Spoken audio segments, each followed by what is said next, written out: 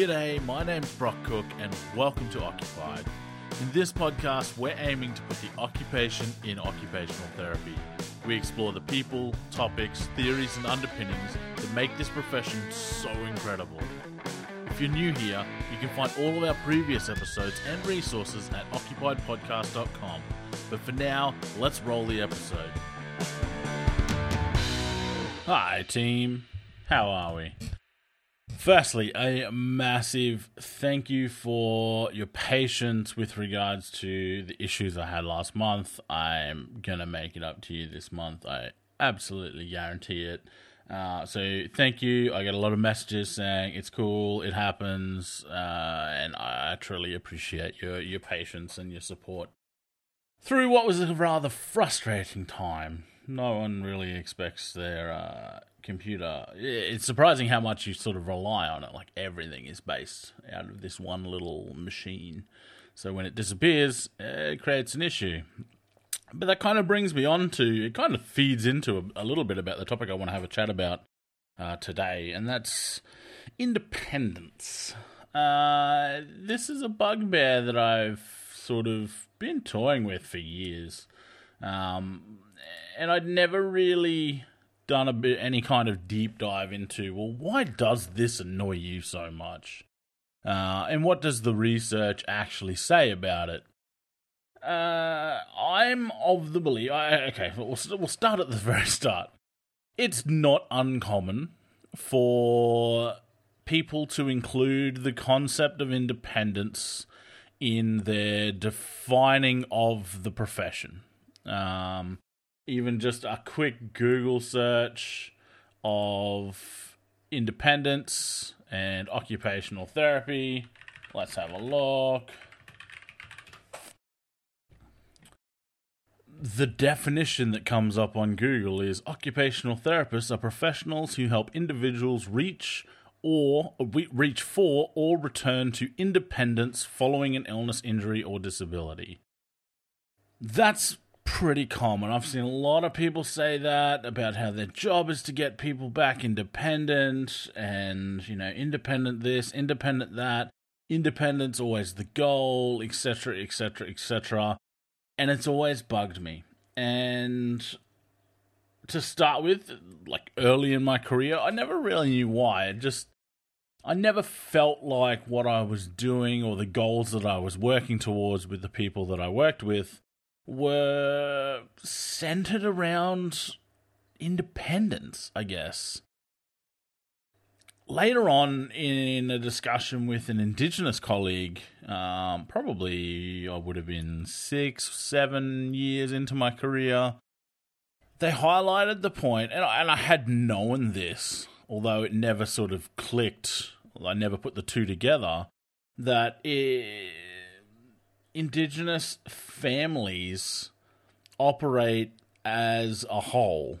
So everyone has their job, everyone has their things that they do for the family, and sort of when one cog is out of action, the machine doesn't work as well.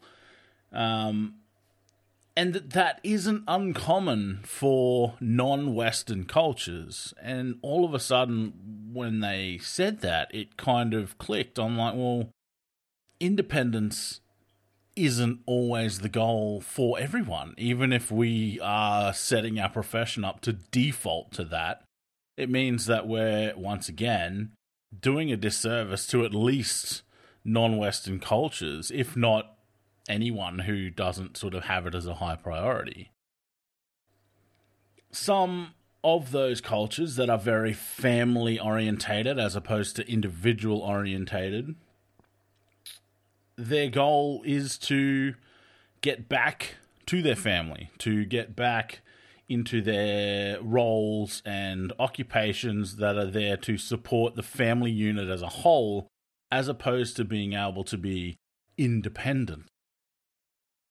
So that was the first thing where I was like, oh, wait, that partially explains why some of that concept bugs me. But the other thing is, what is independence? And I think most people have it in their head like, oh, I can, look after myself, or I can do these things for myself. When in reality, we're very dependent on each other, whether we like to admit it or not. There are very few people listening to this, I could almost guarantee, that grow their own food. Therefore, you are dependent on someone else doing that. That changes the occupation of getting food. Because if you had to grow it, or you had to slaughter your own animals, or you had to mill your own flour, etc., that's a very different occupation from you having to go to the supermarket and pick some up.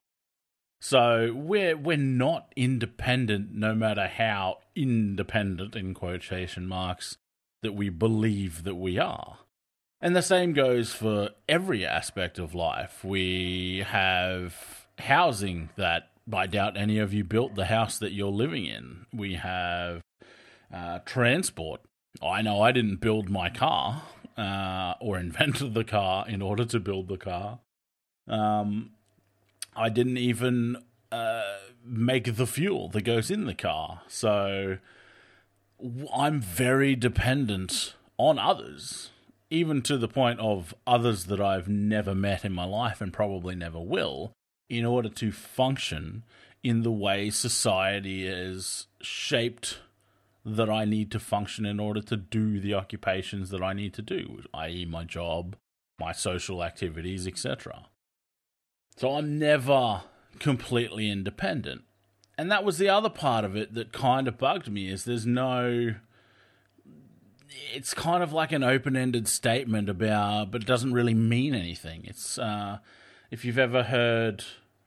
there's a saying, like if you say, I love you too much to someone, it loses its meaning. The same thing I feel, obviously that's a bit of an emotive example, but the same thing happens with independence. If we're going to be independent, you're going to be independent, we're going to do this to get independence, we're learning to be independent, we're just throwing it out there as a buzzword, it loses its meaning, i.e. we're not saying anything. In this definition, when we're saying we help individuals reach or return to independence, what does that mean? Are we teaching people to farm? Are we teaching people to hunt animals? Like, what does that mean? And that's, I guess, the basis for why I wanted to have a quick look into the research. And I'm going to be honest, it's not extensive looking at this concept of independence. There's a lot of articles that mention it. A lot of articles that mention, say, the OTs that they were interviewing for the topic talked about independence, etc. But there's not a lot examining, I guess, from an occupational science perspective or an underpinnings perspective, what it actually is. Now, one that I did find is called Understanding Independence, in quotations, as in the concept, Perspectives of Occupational Therapists. And I'll throw a link to it in the show notes. But it's in the Journal of Disability and Rehabilitation. It's from 2007. But it seemed to be the best fit for what I was looking for. And through the research, through the project, they interviewed a number of OTs from a couple of different cultures, Canada and Japan in this instance, trying to get a couple of, I guess, different perspectives on this concept of independence.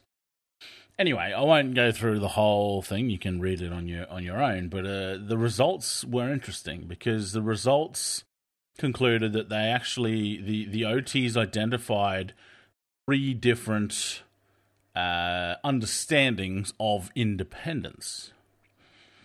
So the first one was independence as competence, as in the therapist viewed it as the person being independent was competent in whatever that skill. So the competence was assigned to a skill. So you were independent in dressing. You were independent in driving, you were independent in, etc., etc.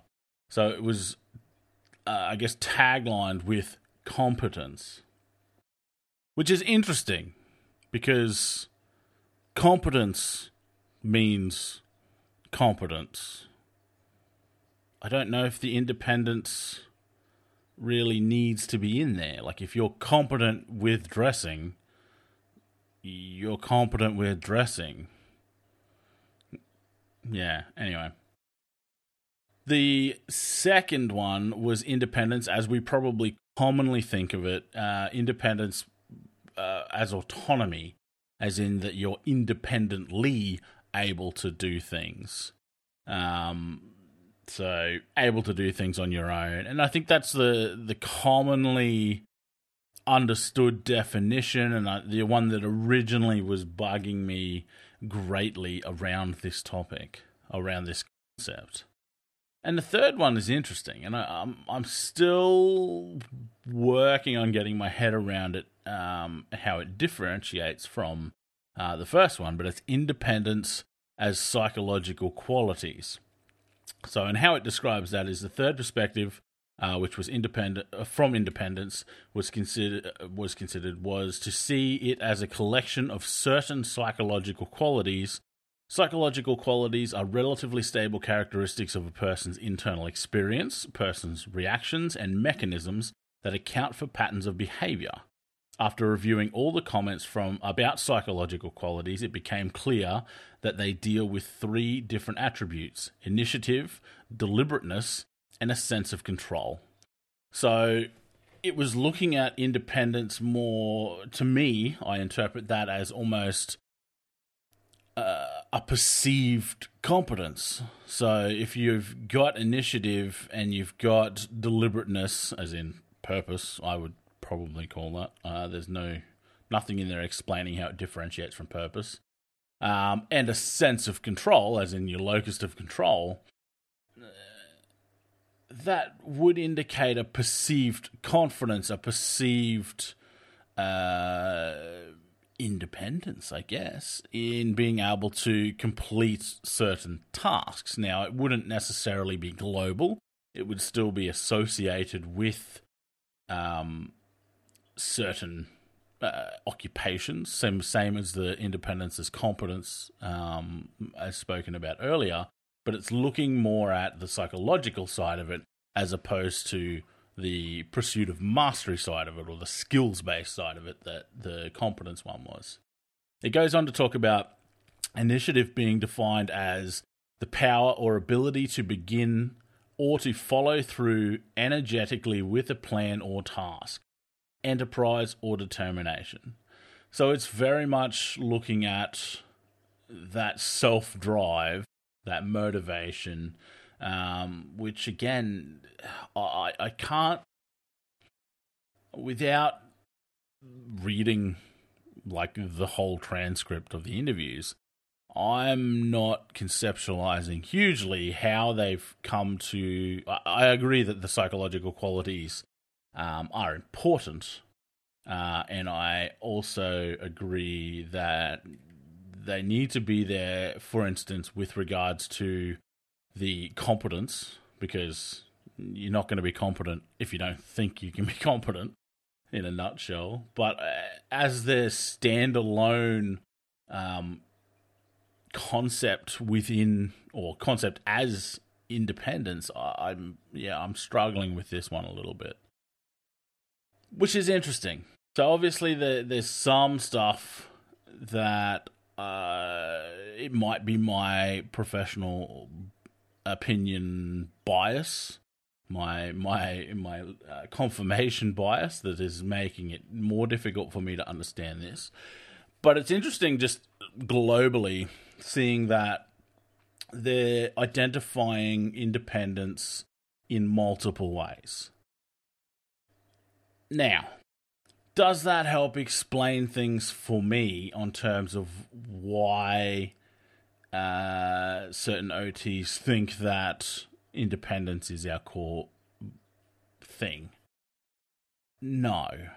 I'd have to say, and obviously this is a preliminary no, I am going to do more research into this because it is very interesting to me.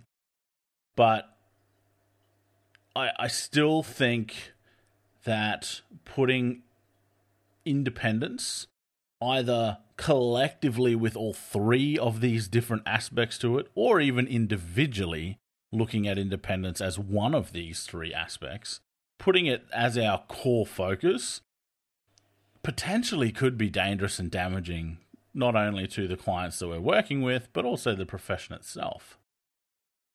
Do I think there's a better way? 100%. I don't think we need to prioritize independence at all.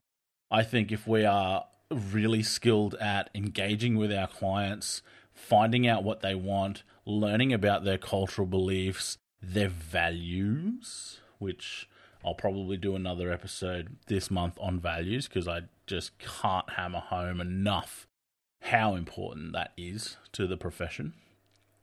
But if we're focusing on that stuff, then if independence in any three of these forms, or a completely different form that I haven't spoken about, is important and valued by that individual, and the goals that individual sets are targeted at independence, no matter what the definition of it, then sweet, that's what you're aiming for.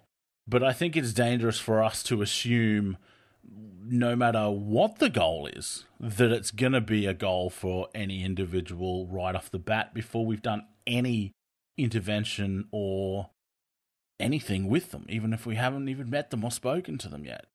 If we decide that everybody needs to be able to complete ADLs independently or just in general, that's a dangerous assumption for us, because there's going to be people out there that, one, have other mechanisms for getting those completed for them, be that family, friends. There's some that they probably just don't even have in their life, depending on their living situation and their cultural situation. But us assuming that everyone needs to be able to do that just is wrong. Like, if I was to assume that everybody needed to drive, I would be wrong. And I don't think there's anyone, hopefully, listening or otherwise, that would not go, Brock, you're being stupid. Not everyone needs to drive. I feel like it's the same correlation with independence. Not everyone needs, by default, and I'm talking about default here because this is how we're framing what we do, by default, not everyone needs to be independent or to aim for independence, no matter how you frame the actual concept itself. So, is it important to the profession? I'm going to go out on a limb and I'm going to say no. It's not important to the profession unless it's important to the client. If it's important to the client, then it's important to us. If it's not important to the client or not relevant to the client, then it's not important or relevant to us. That's about as clear as I can make my thoughts on independence. I know that it used to be a lot more prevalent. You can Google or have a look on Instagram or any of your socials, and you will see OTs promoting their ability to get people back to independent living and independent this and independent that. And that's not my monkeys, not my circus. But from a professional point of view, we are doing our clients a disservice by prioritizing things for them, as opposed to prioritizing what's important to them. So I'm going to leave it at that. I don't want to ramble on too long. Let me know what your thoughts are around independence. I'll put the link up or the reference up for this article if you wanted to have a look through. And if you know any others or you have any other insights into this concept of independence, well, how do you use it in your work? Let me know, and let's start the discussion. I'll talk to you guys real soon. Bye.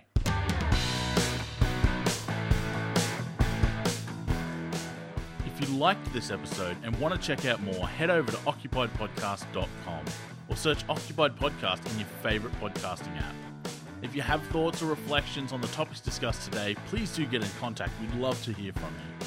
And lastly, if if you got some value from this and you want to help us out, like, subscribe, share it with a friend.